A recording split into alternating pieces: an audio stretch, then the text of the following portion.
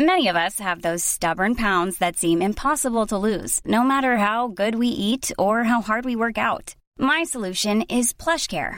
PlushCare is a leading telehealth provider with doctors who are there for you day and night to partner with you in your weight loss journey. They can prescribe FDA-approved weight loss medications like Wegovy and Zepbound for those who qualify. Plus, they accept most insurance plans. To get started, visit plushcare.com/weightloss. That's plushcare.com/weightloss. I'm Sandra, and I'm just the professional your small business was looking for. But you didn't hire me because you didn't use LinkedIn Jobs. LinkedIn has professionals you can't find anywhere else, including those who aren't actively looking for a new job, but might be open to the perfect role, like me. In a given month, over 70% of LinkedIn users don't visit other leading job sites. So if you're not looking on LinkedIn, you'll miss out on great candidates like Sandra. Start hiring professionals like a professional. Post your free job on linkedin.com/achieve today.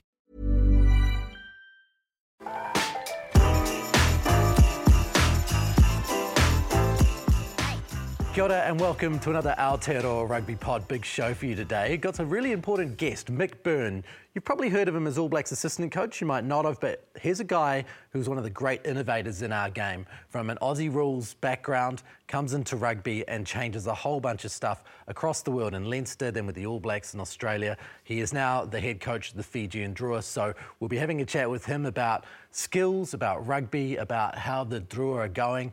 Plenty to talk to with Mick Byrne. Remember, he's a guy who coached Dan Carter how to pass and Richie McCaw how to tackle. So he's a guy who knows a few things about a few things. We'll talk with him. The Chiefs, the loss there. What does that mean? The loss to the Reds. We'll get into a bit of that. Are the Brumbies now and with a chance of being top qualifier? The Crusaders shut down the Blues. A bit of analysis on that. And what about Leicester Fainga'anuku? Man, him and Caleb Clark. I think Caleb didn't come out on top of that, Chipper. No, I don't think he would feel he did either. Leicester was, immense. And Caleb still had his moments, but I suppose the kick out of the full in the second half was probably one he'd like to take back. Totally. James Parsons, by the way.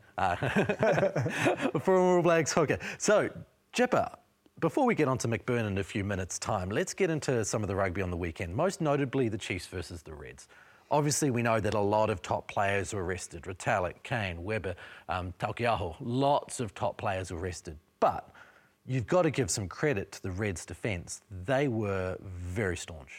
Yeah, especially, I suppose, towards the end there, when they did give away advantages. And I was surprised that the Chiefs probably didn't take the advantage rather than trying to push, because he had shown all night that the advantage wasn't going to last forever, whether it was a penalty or knock-on, so it was always going to end if they kept going. And I felt like they were starting to get the momentum back and should have backed themselves probably in Golden Point, but wasn't to be. And I don't think it's a bad thing. This is going to sound ridiculous to most people, probably to Chiefs fans, is sometimes this will just sharpen the focus at a really important time of the year. It had been going all perfectly, and we've seen teams in the past, they go on these big win streaks and then they, drop the final or a semi-final or whatever. So I think this will be great for that next tier of player that got opportunities, and also just for the guys that probably, as Roger Randall said at half-time, tried to play the game on their own. So I don't think it's all bad, and I think it's great for the comp because it puts the Reds right back in the mixer now for finals footy. I think you're talking about the held up right at the end, aren't you? About how they had a couple of advantages and really they had the chance. So let's say that you're the captain and you're on the field and that advantage is happening and you've got the chance to get over the line like Thompson did. As a captain, how do you go and make the call, hey guys, let's take the advantage? Oh, I think you've got to trust your game drivers. So it wouldn't be, but I mean, previous times or experience you hear captains yell out, just knock it on, or to take the three. But the Chiefs just aren't that side. They've won games by doing what they did. So it's not surprising they did it. I'm just thinking if they're ever in that situation again, Damien's been pretty accurate off the tee, and I would back them against most teams to go deep into that sort of Golden Point. So should Chiefs fans be worried about this glitch? I personally, if I was a Chiefs fan, I'd be thinking it's a great timing. You'd rather them have this, slip up by giving guys opportunity that haven't had as many runs on the clock, but also you don't want to do this against the Hurricanes coming up or the Brumbies, because there's a psychological aspect to it. Maybe the only downside to the loss is they potentially could have sent another team to have that pressure and opportunity in Canberra, but I think they're going to have to send the two big dog squads for the next 2 weeks in particular. Oh, well, that's it. They've got to run home against the Hurricanes, the Brumbies away and the Force away. So it's actually not an easy run home. And while they've got a buffer of 5 points at the top of the table, there's a good chance that could come back. Yeah, well, I think if they win this weekend and get the result, they can send guys to Perth, other squad members that potentially aren't on tour. So they are still a little bit in control of how they go into that final series. But it's now they need to win, not they can have that one loss maybe against the Brumbies in Canberra.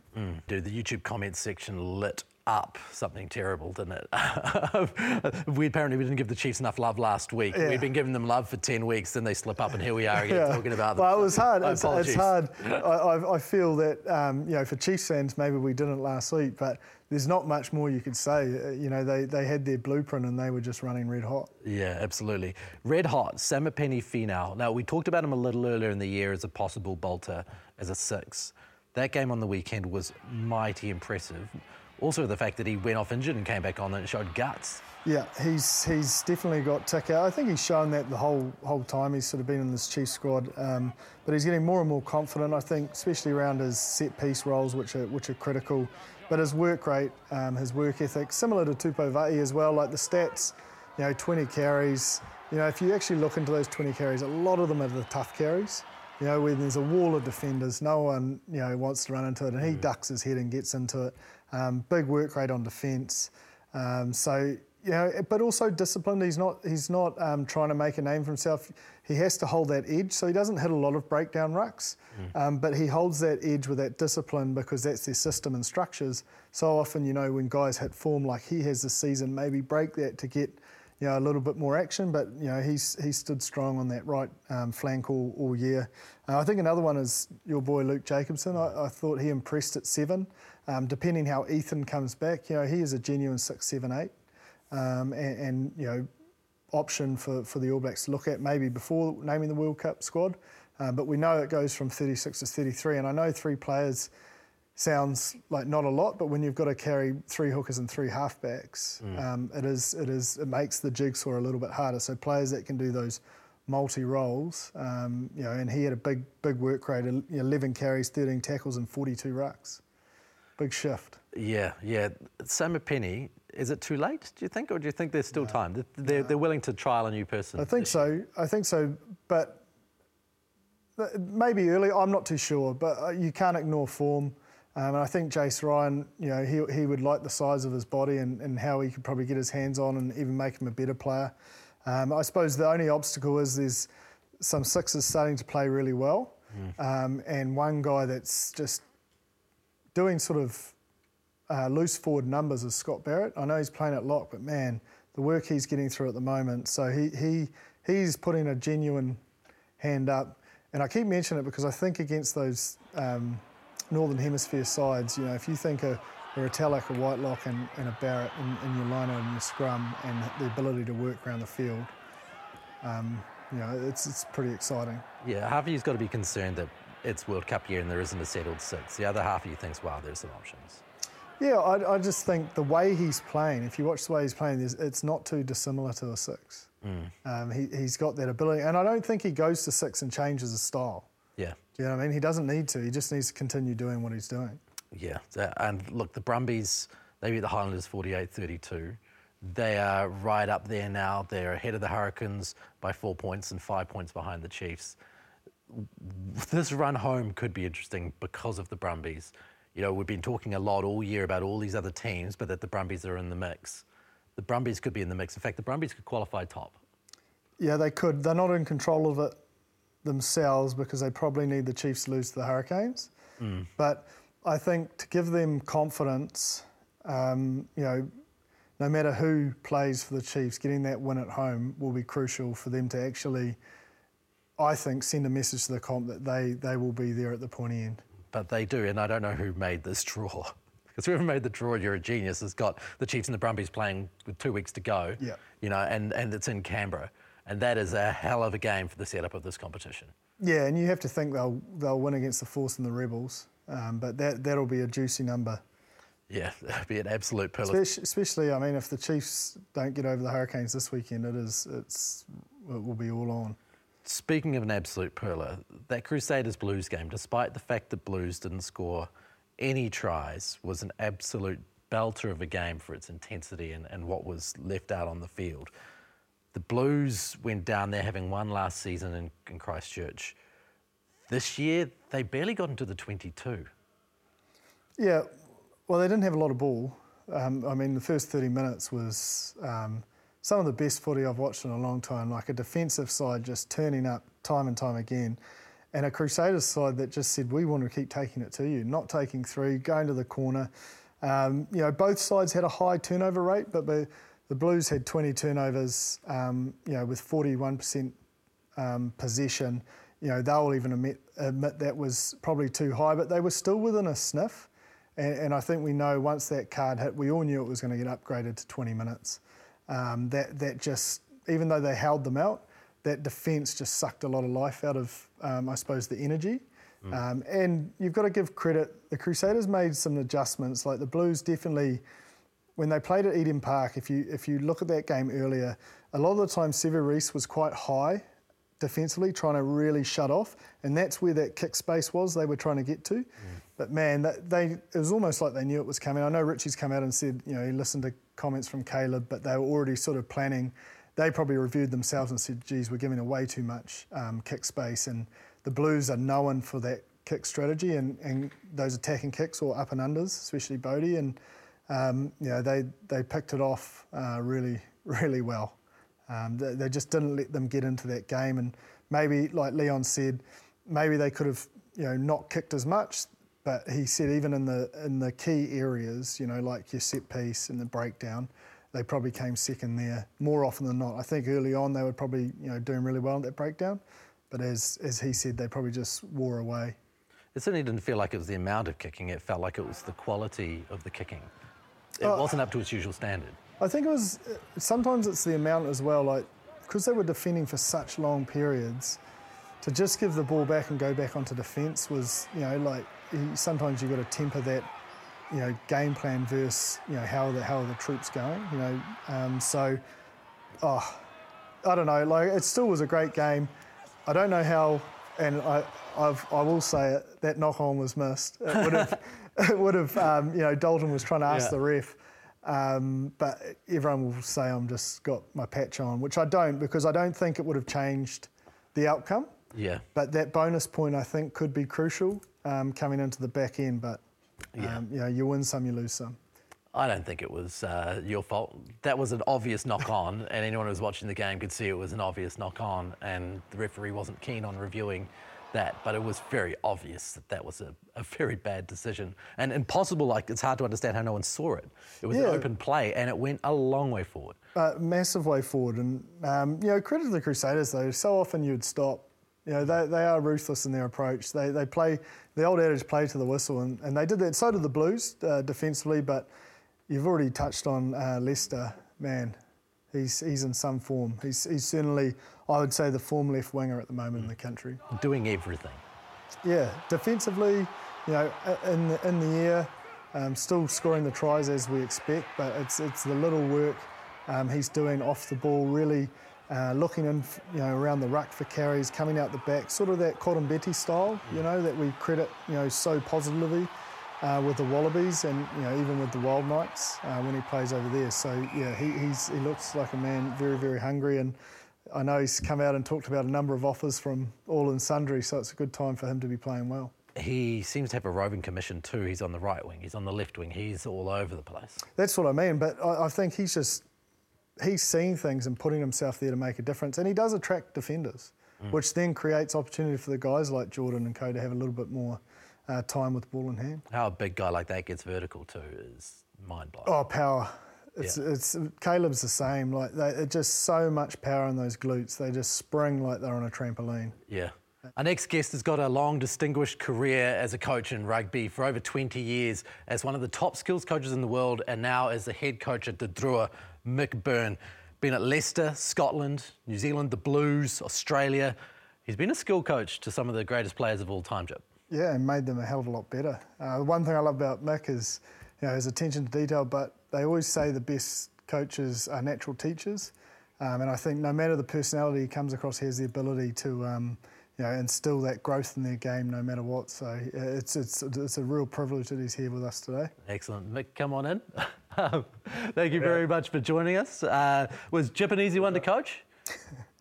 Yeah, well, when you work as hard as he does and prepared to work, we'll just sort of cross compliments to each other here. But, Jipper was, just continually looking to get better. And they're the sort of players you really enjoy coaching, the guys that are really passionate about getting better. And, he was certainly up there with the best of them. And I suppose that's what a person, you're a head coach, but as a skills coach, that's basically what it's all about.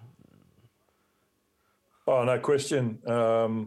I think everybody, I've always used the analogy of golfers, like I'm sure Dustin Johnson and these guys are out there getting better every day. They've got their swing coach, they've got their putting coach, and they're the best in the world, but they're still trying to get better. And any person that chooses professional sport as a career obviously is passionate about getting better. And my role was always to find out how I can help them do that. And that was a natural thing for you when you headed into coaching, that was kind of your passion?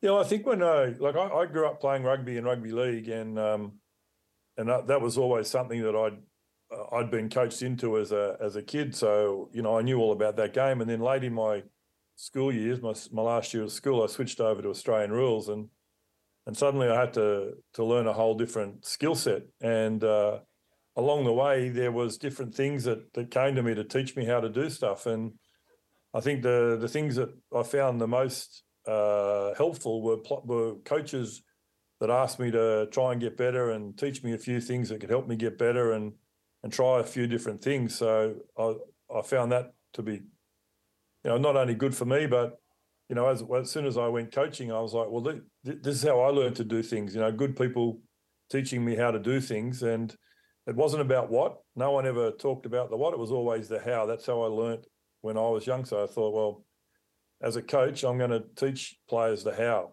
To do that, I obviously learn it myself, but it's not sort of why we do things or what you're doing, it's how you do it. And that's why, for me as a coach, that was always my philosophy. Just a bit of a backgrounder, Mick did pretty well. He did pretty bloody well as an AFL player to 167 games for Melbourne, Hawthorn and Sydney, won a premiership with Hawthorn, 3 goals in the grand final, Mick. I don't really know what that means, but is that good? That's good? Yeah. Oh, look, any goal in the grand final is good. It's like, it's probably worth a try or so, so it was good. Yeah, I think being able to get on the scoreboard in the last game of the year is always a good thing.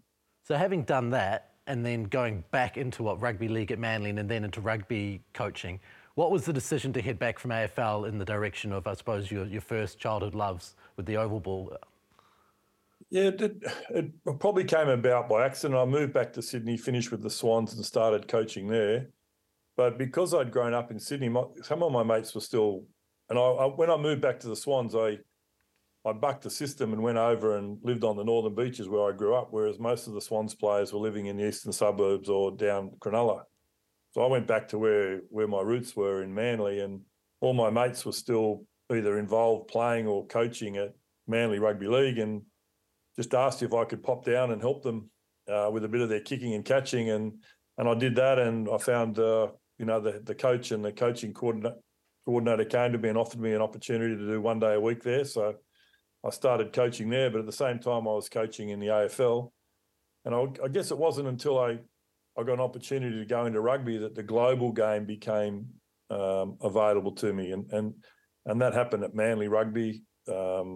And from there, the head coach there was Tim Lane, who was the Wallabies backs coach, and he asked me to come in and do the Wallabies in '98. So I went in there, and then suddenly I just found myself sort of working my way through the rugby world. It's a bloody good story. It certainly is. I suppose one of your strengths, Mick, is you're almost ahead of the curve in a way. How do you continue to do that as the game is evolving pretty much year to year at the moment? Yeah, well, I think when I started in the game, I was probably the only skills coach in the world at the time, and I was encompassing a lot of areas. So there was like specialist coaches had been in, there was defence coaches had come in from rugby league, there was one or two guys doing a bit of kicking coaching, but I'd sort of cut my teeth in the game of league and union. So, and being at Manly Rugby League for nearly 10 years as a sort of a consulting coach, I'd done a lot of work in the different aspects of the game. So I could see that the game, I understood the game, but what I didn't understand when I came back to rugby was why they kicked like they kicked. I couldn't understand it, because when I was sort of looking at it, I'm like, well, you can kick on any tackle you like. When I came in from rugby league, it was like, well, you try and run your first 4 or 5 plays, you kick on your 5th tackle and it all set up. But in rugby, you can kick from the first tackle.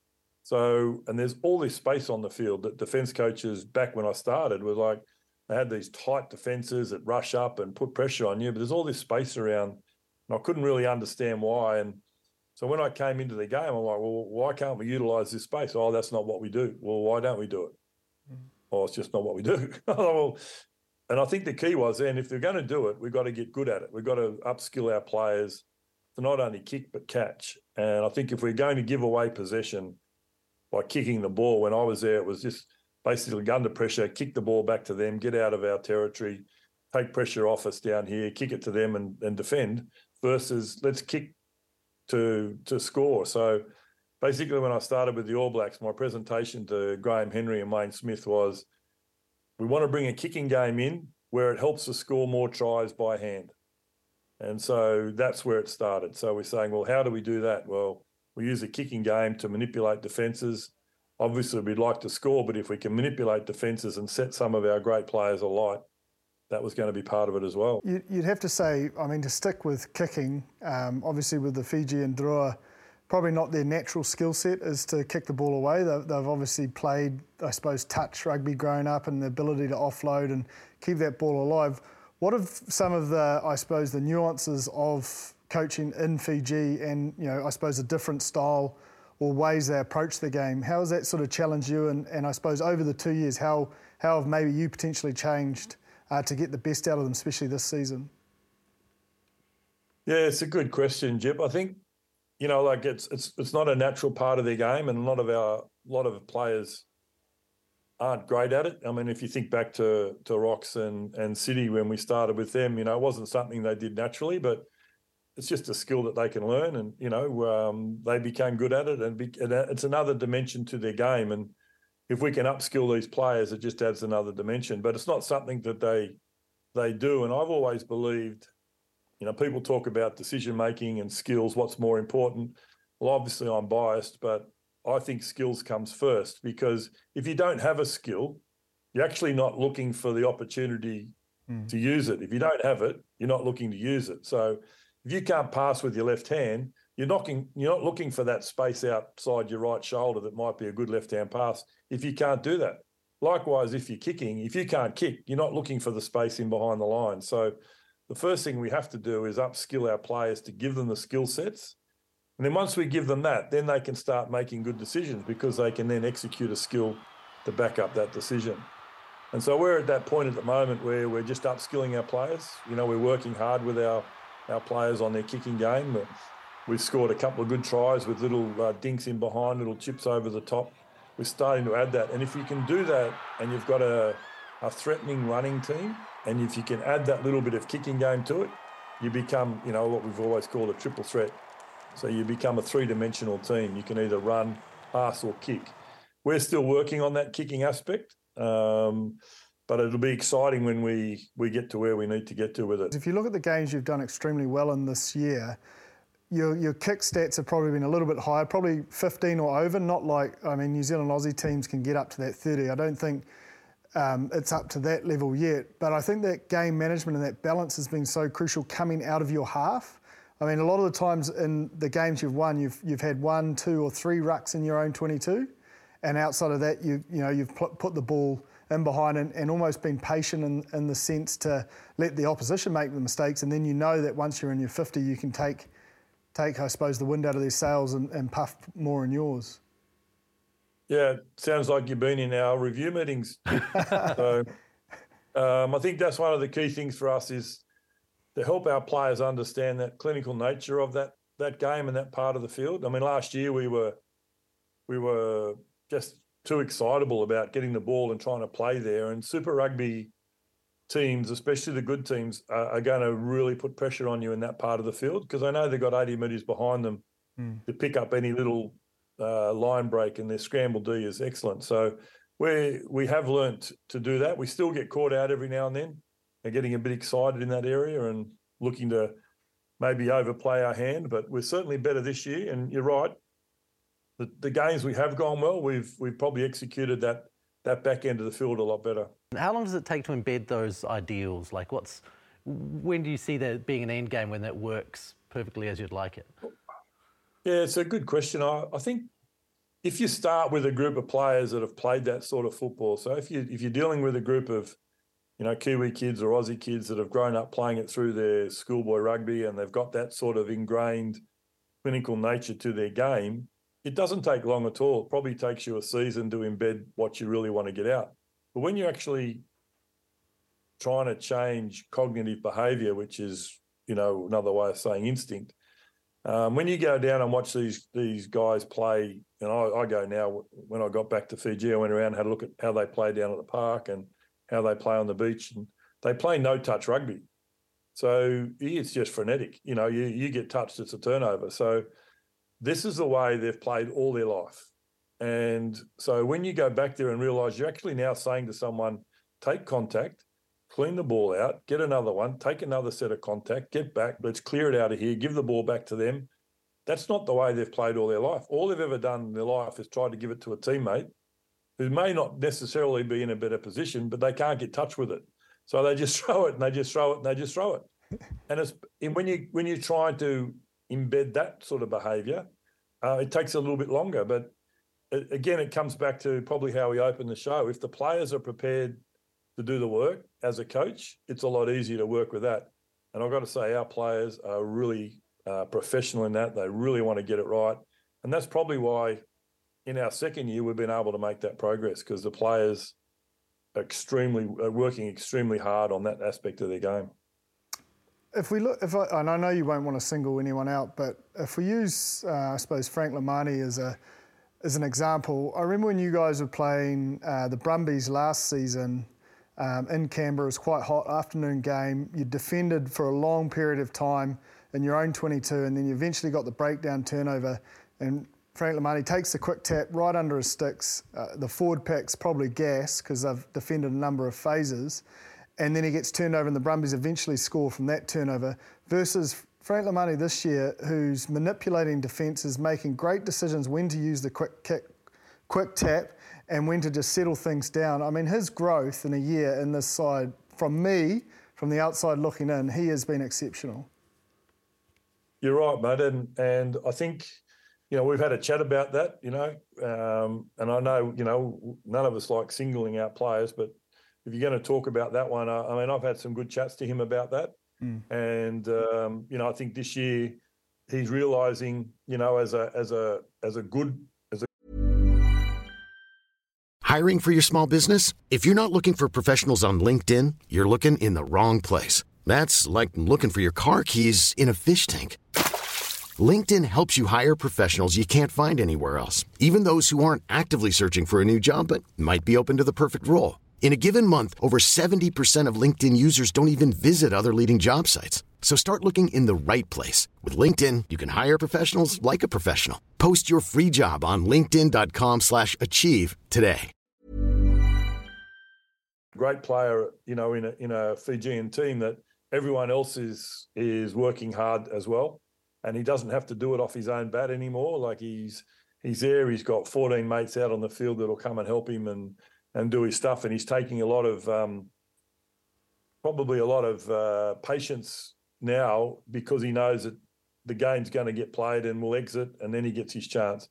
And also understanding, chatting to Frank about it and all our players, understanding that the way the game is played these days, we only ever play 60% of the game the way we train for, and the other 40% is making stuff up as we go because, it's our line out, or it might be an opposition line out, it's overthrown, and suddenly our hooker at the back of the line out's got the ball and going into contact on his own. We haven't practiced that. So what are we going to do for those next couple of phases? We just play. And that's the time to just play because their defence is not set. They're not folding around the corner because they weren't prepared for that. If they thought they were on attack. So we get probably 2, maybe three rucks if we can get a bit of a line break where we can just play. That's the time to play our style. That's the time to play the game that we play. If it's our line out and we win it, that's not the time to start throwing stuff around and because the defence is set. They're going to come around the corner, they're going to gang up on us and they'll be right. But so we're just learning how to really control that 60% of the game. And then the other 40%, mate, I would not even try and tell our boys how to play that 40%. Just let them go. They cut their teeth on that as kids. So when that ball gets turned over, boys, you just play. Probably the thing that we've got to get better at is because we are so excitable when we do get that turnover is to hang on to it for maybe 1 or 2 rucks to set it up and go from there rather than trying to score off that turnover.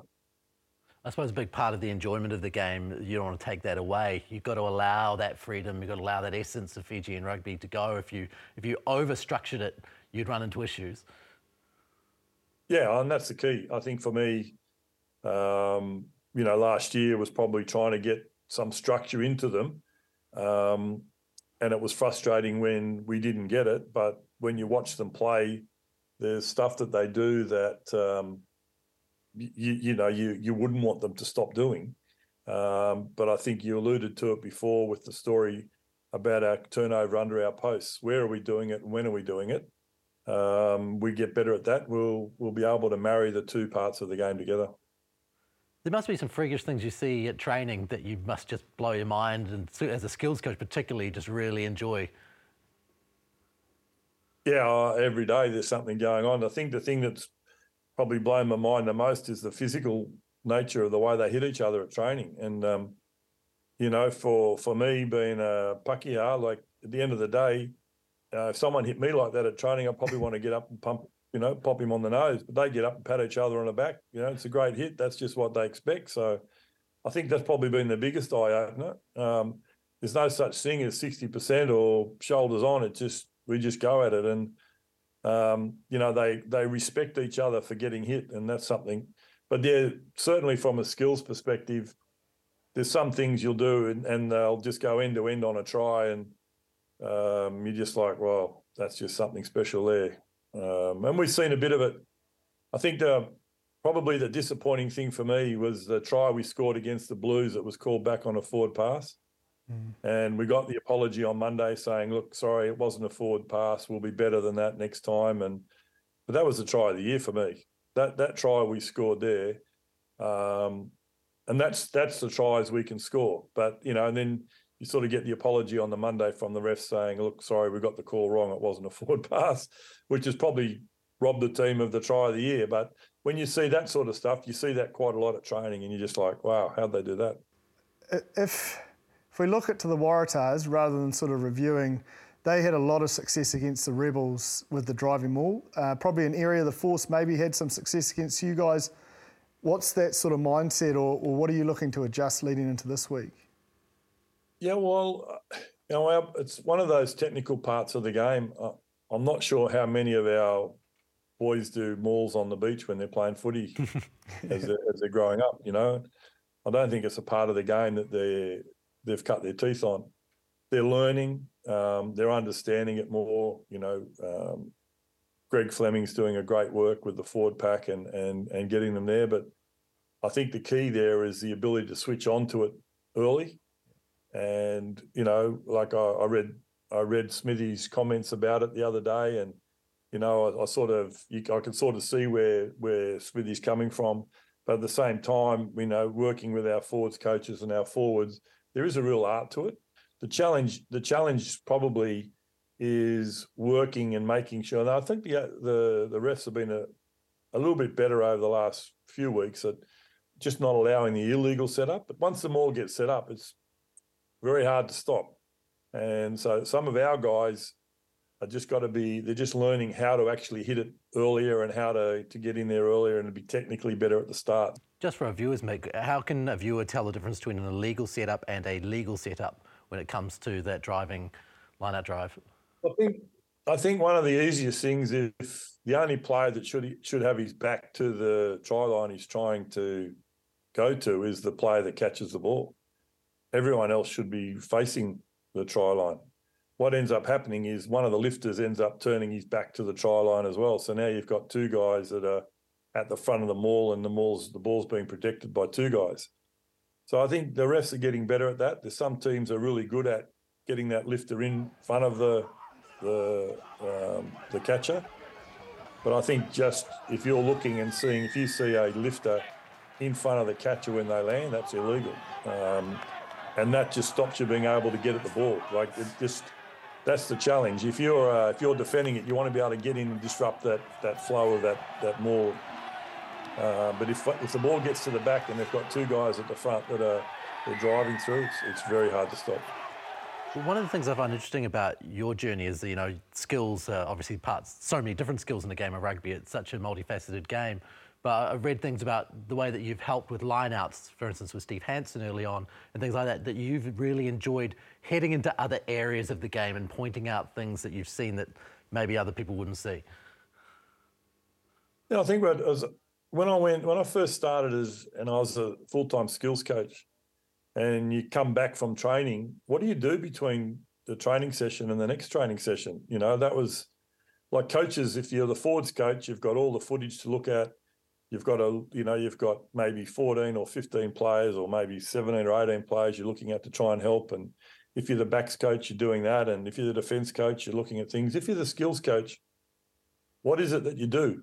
So the key for me wasn't necessarily looking at a little bit of training, but the big key for me in my first few years was understanding how to teach skills better.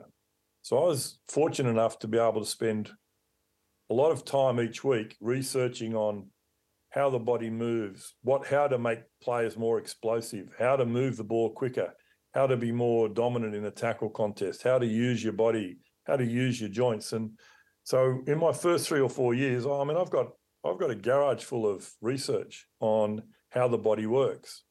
And so when it came to the game, if it was a jumping or it was lifting or it was throwing, my understanding of how the body should work and, through probably the two components without getting into it too heavily was basically force and torque, not the torque we're doing now or the torque I'm good at, but the torque, T-O-R-Q-U-E. So the force and torque of the joints and muscles working together. And it doesn't matter what skill is, that's got to be a combination, whether it's lifting, throwing, passing, tackling. Any of the skill sets rely on your ability to combine force and torque. And so my first few years were spent like that. So if it came to a throw or a line-out throw or a pass, how can you best use your body to be accurate?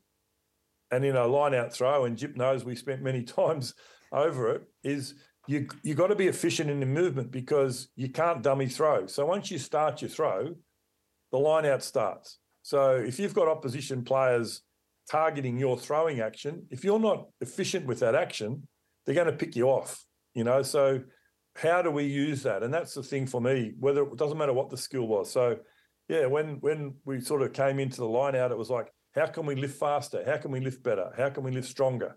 And what we found was the best way was to get your lifting done after the jumper's jumped. So let the jumper jump and then get the lifting done. And that becomes a really fast, explosive movement. Those types of things, I think when I started, I was fortunate enough to be able to spend a lot of time on myself as a coach versus on my team. Like if I was a forwards coach, I'd have to spend so much time on my team. But as a skills coach, I was able to spend time on myself and make myself better. So, I didn't waste much time in that area in those first few years. To give you an example of something that Mick taught me early in my super career was, and the way he does it is he asks you a question, he knows the answer, but he asks you the questions so you get there yourself. And I'd have the ball up, ready to throw, and line out walks in, goes for the tempo. And if the tempo was called off, I'd put the ball back down, and he'd go, what are you saying to the defence?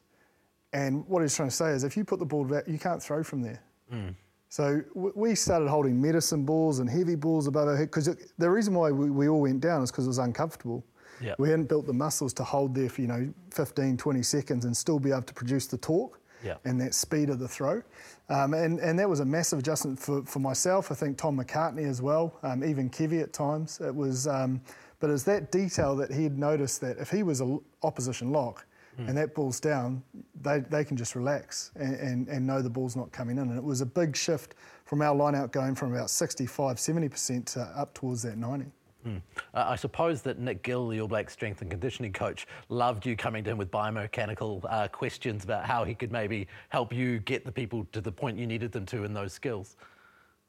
Yeah, and I think you bring up Gilly, it's awesome because sometimes you meet coaches in that area that aren't interested in that. They just got their strength and conditioning and they live in their silo, whereas Gilly, and that's why Gilly's been successful for as long as he has, he was also about how do I make this player a better rugby player. So, he and I would have really good conversations around what can we do in the gym to help players, with better leg drive through contact. So we would do a lot of functional stuff in the gym. So they might come off a box squat and do a front foot leg drive on a sled in the gym so that they're actually saying, well, I'm squatting. So this is the squat action, which is making me stronger. But why am I doing that for rugby? So why am I doing that for rugby? So when I get in this position, I can push with the glutes through the contact. And so when you work with guys like Gilly, it's a blessing because they're interested in your conversation and they're not just interested in it to paper over it. They're actually interested in it to help the players get better. And have you seen that go down the line to NPC and lower levels where players are doing these kind of similar things off the back of the initial work done by people like Mick and Nick? Yeah, I think there's a big expectation for that sort of knowledge because you can't have that coaches are also developing at that level. So it's a real onus on those senior players that come from, that don't make the All Blacks to go back down and drive those standards, but also teach, act as assistant coaches as much as anything in that NPC grade. And so the hope is that by now, Mick, after 20 years, this is a commonplace in rugby culture. Yeah, I think it is. I think what happens though is if you're not careful and you don't keep at it, what creeps in is which I'm finding a lot now, is the what we're doing. So what ends up happening is, what are we going to do here off this play? We're going to go in here and play out the back, and we're going to go around the corner, and we're going to come back here, and that's what we're doing. And I think if we're not careful and we don't have a focus on how, and we end up back where we were a long time ago, where we're just focusing on the what, we're going to lose that ability to execute under pressure, and our skills will drop off because, as I said right at the start, if you're Dustin Johnson or you're any of these golfers, they don't just play golf. They're the best golfers in the world. They don't just go and play, 10 tournaments a year. They're out there even after a day's round of golf. They're out on the practice fairway working on maybe their downswing or maybe their follow through or maybe their foot positioning or their upper body positioning. They're always working to get better. And I think that's the thing that we've got to keep in rugby, that we're always looking at how we do things, not just what we're doing. One thing I really want to ask you about, what the reaction in the squad's been like to this news that Fiji could be playing the All Blacks next year and could be involved in what would be a Southern Hemisphere Six Nations in the future. It must be a pretty happy place reading that. Yeah, look, I think, we're with our boys, anything that we can do to help promote the game in Fiji is awesome. And we understand our role is in Super Rugby, and we can show a pathway through to the national team. And if we perform well, we give opportunity for people to look in and go, you know what, maybe there are things happening over there that we can get involved in. Or, maybe they look and say, well, they look at our crowds and how our crowds support the game. You'd be mad not to bring a test match there and try and, make the most of that sort of passion. So, we understand the role we play in developing the game and showcasing the game to a professional environment. our boys are really excited by any growth that means for the team, but also for them personally. I'd be suggesting it's an afternoon kickoff, black jersey in that heat. 2:30, La Toca, it'd be great. Yep. How hot? Probably around about the, 18th or 19th of July would be great. Can you describe the heat though? Like, you look at it from here and, you can see the crowd, they've got umbrellas out just trying to get some shade. Like, it must be so hot at the moment. Yeah, look, at the moment it's not as bad as it could be, in a couple of months' time, but it's interesting. We went two weeks on the road, and admittedly it was Dunedin, and I'm nothing against Dunedin, it's just further south than most places we travel to. But when we came back from Dunedin, we left Dunedin in tracksuit pants and tracksuit tops, and we got off the plane at Nandi, and the heat just hits you, and you'd only been away for 2 weeks, and it's like, oh, welcome back home. Yeah. So, I think the teams that travel in, that's the experience they have. And, we do get used to it, no question. We get used to running and playing and training in it, but it is an advantage of ours, no question. And I guess as teams travel over and get more used to it, they'll get used to it as well. Who wins the World Cup, Mick? Straight off the bat. Look, I really like... I know the ABs have had a lot of issues, and I know I'm very biased, but I just think they can bring a game that can upset the way the game's being played at the moment. I think there's a lot of teams up north. France are doing a hell of a lot of good stuff. Ireland are attritionally strong. They get across the game line. They don't give you many chances to turn over the ball and play that loose game against them. They're really well structured. But I think the ABs, they can combine both those, but they do need their forwards functioning in a really physical game.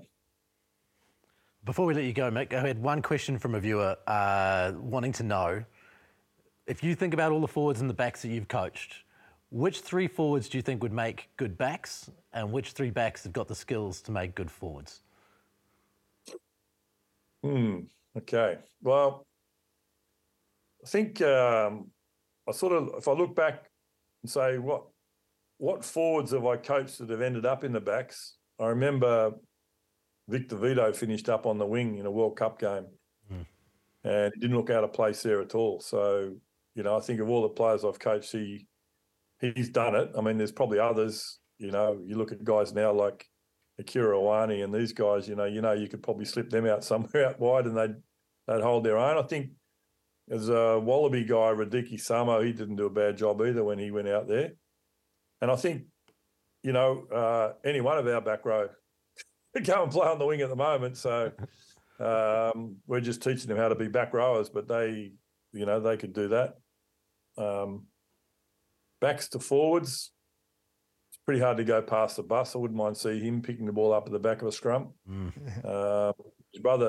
His brother does a pretty good job, but I think it'd be good to see him. Geordie Barrett, I think, could be a good number 6. I wouldn't mind, he runs hard, he goes hard, he's, could be a good kicking 6. Reminds me similar of a guy I coached at Edinburgh who cross-coded to Aussie rules, Mike Pike. He was a fullback winger at Canada Rugby, played at Edinburgh, ended up playing over 100 games with the Swans and won a premiership with them. And I reckon, of the players, Samu Karevi could go to 7. He could hold his own over the ball and pretty physical sort of guy. So, but when you look back over my time, if I had time, I could probably sit down and rattle off a team of backs that can play forwards and a team of forwards that can play backs. We'd hold you to that if we had another 15 minutes. Maybe we'll let you go to your coaching. Yeah, awesome. Wow. Geez, an incredible insight from Mick Byrne. He's a guy who obviously made a very big change to world rugby, and one that people probably don't really know enough about. Yeah, and just picks up things others don't. Like, he's constantly challenging himself to think outside that square and I suppose be ahead of the game, something that Wayne Smith's known a lot for, but he's of the similar vein. And the amount of work he puts in on watching footage, he just taps through it with his little space bar on and off to make sure he gets the way he articulates things precise. And I think it's his ability to teach is pretty special. And the way he teaches is through drawing the answer out of you, which then it sort of feels like it's your sort of idea, so then you run with it a lot smoothly. Well, I certainly found that way, and the teammates around us did. You feel like you have a lot of clarity after he talks. Yeah, he doesn't complicate things. Yeah. Because he does his work and gets it clear in his own head and then delivers it really smoothly. But like even that question just off the bat around forwards going to, he doesn't take long to come up with a few, Nice question there from C-Ins off YouTube, just to mix it up for us. The top 3 backs would be in the forwards and top 3 forwards that could be in the backs. Keep sending your questions through to us week on week, either in the YouTube comments section or at aotearoa@sky.co.nz, or in our submission feed. You can send us a video. We don't, because we had Mick on, had time to get through a number of the questions, but we will get onto them next week, including an interesting question about the benefits of the box kick that I'm sure that Bryn would like to chat when he gets back on board. So we will get to your questions over time, but we might not be able to do them all week on week on week. We did have some feedback to last week's big question about the Mount Rushmore of power wingers. The feedback was, what about Portia Woodman? And it's fair, and I suppose if you look at it from a Super Rugby sense, with I suppose the Manawa going on to win that first title and the impact she had in the final, she was a big point of difference for them to get over the top of the Blues. And seeing her against England in the Rugby World Cup final, even though she wasn't there all game when she was there, boy, just power. And I suppose the longevity of it, she's done it for so long at sevens. Anytime she stepped into 15s, she's been strong. So she's definitely worthy of being in the top 4. Yeah, quite a superb player. Now let's get on to the tipping now. Go to superrugby.tipping. You can get involved in the Aotearoa Rugby Pod League and make sure you come on board, because if you win that league, you get to come on with us. I suppose it would be great if they could come in person, but it might be online. The winner will get that. Currently, Chieftains is tied with Limbs jerseys at the top. Jippy, you're doing pretty well. 6. Oh, mate, I had a rough weekend. Okay. Jeez. Not far off the pace. Blues hit me hard, and I suppose the Reds upset as well. You do. As long as you choose to pick the Blues in Christchurch, you're going to be a 50-50. Yeah. Well, I always say when it comes to the Blues, I am always going to tip with my heart. Yeah. Well, let's have a look for this weekend. The first game, Moana Pacifica versus the Crusaders. That's at Mount Spartan. Crusaders. Reds against the Blues. Interesting, considering how they played against the Chiefs. Yeah, I think I saw enough ticker in the Blues. Like, once that card happened, it was always going to be difficult. But I think, Brisbane is a tough place to play. Like, it isn't easy. We haven't had a lot of success over the years there, but after last week's loss, I think they'll be better for it. Highlanders Rebels. I'm going to go Highlanders. They were in it for a lot of that game. Yeah. I mean, they were ahead with 20 minutes to go, weren't they, before losing to the Brumbies? I mean, that was an impressive coming home with a wet sail, the old Brumbies. But away from home, Canberra's a tough place. To be in the fight there is in the position they're in as well. So I think at home, under the roof, the Rebels probably just let that one go, and they struggle up front where the Highlanders started to get some good ascendancy against the Brumbies, so they need to use that driving maul in their scrum to, I suppose, pull the Rebels apart. Now, I'm imagining that the Chiefs are going to pull back a few of their big name players into this game against the Hurricanes, because if they don't, the Hurricanes could turn this competition on its head. Massively, and I tell you who would love it the most would be the Brumbies. So Chiefs at home, you have to think they're probably going as favourites, and I'll be picking them, but it'll be a slim margin. The ruthless nature of probably guys getting opportunity. You think about Harry Godfrey and his future now after the way he performed on the weekend. It gives them confidence to go to Hamilton and think they can get the job done. Tars Drua. I think, like Mick mentioned, the travel, it's not going to be as hard because I've come from Perth. But one thing concerns me is the Tars need to keep it in their forwards. They were strong at line-out. Every time they got a line-out turnover, they scored on the weekend, and they were strong in the maul when they had the ball. So I think it might be a step too far up front. And the Brumbies are away at the Force, considering what you saw from the Force against the Drua. Any chance the Brumbies get pipped? No, I think the Brumbies won't be happy with their performance. Their standards. If everyone played like Rob Valentini and Pete Samu, they would be. So I think they need a little bit more this weekend, and they'll have a bit of edge about them. Well, we're certainly getting close. 3 weeks to go.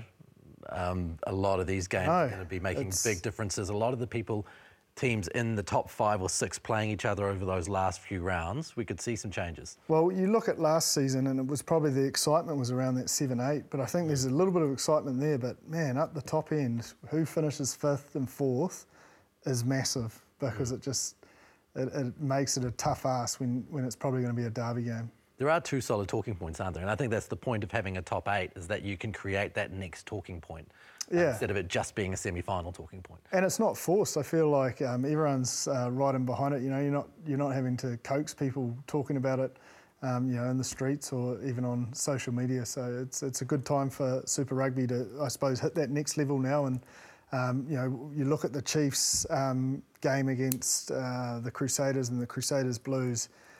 That's just entertaining. Not a lot of points scored, but it is entertaining from way to go. Yeah, we are getting into the big part of the season. Thank you again, Jipper, for coming on board. Mate.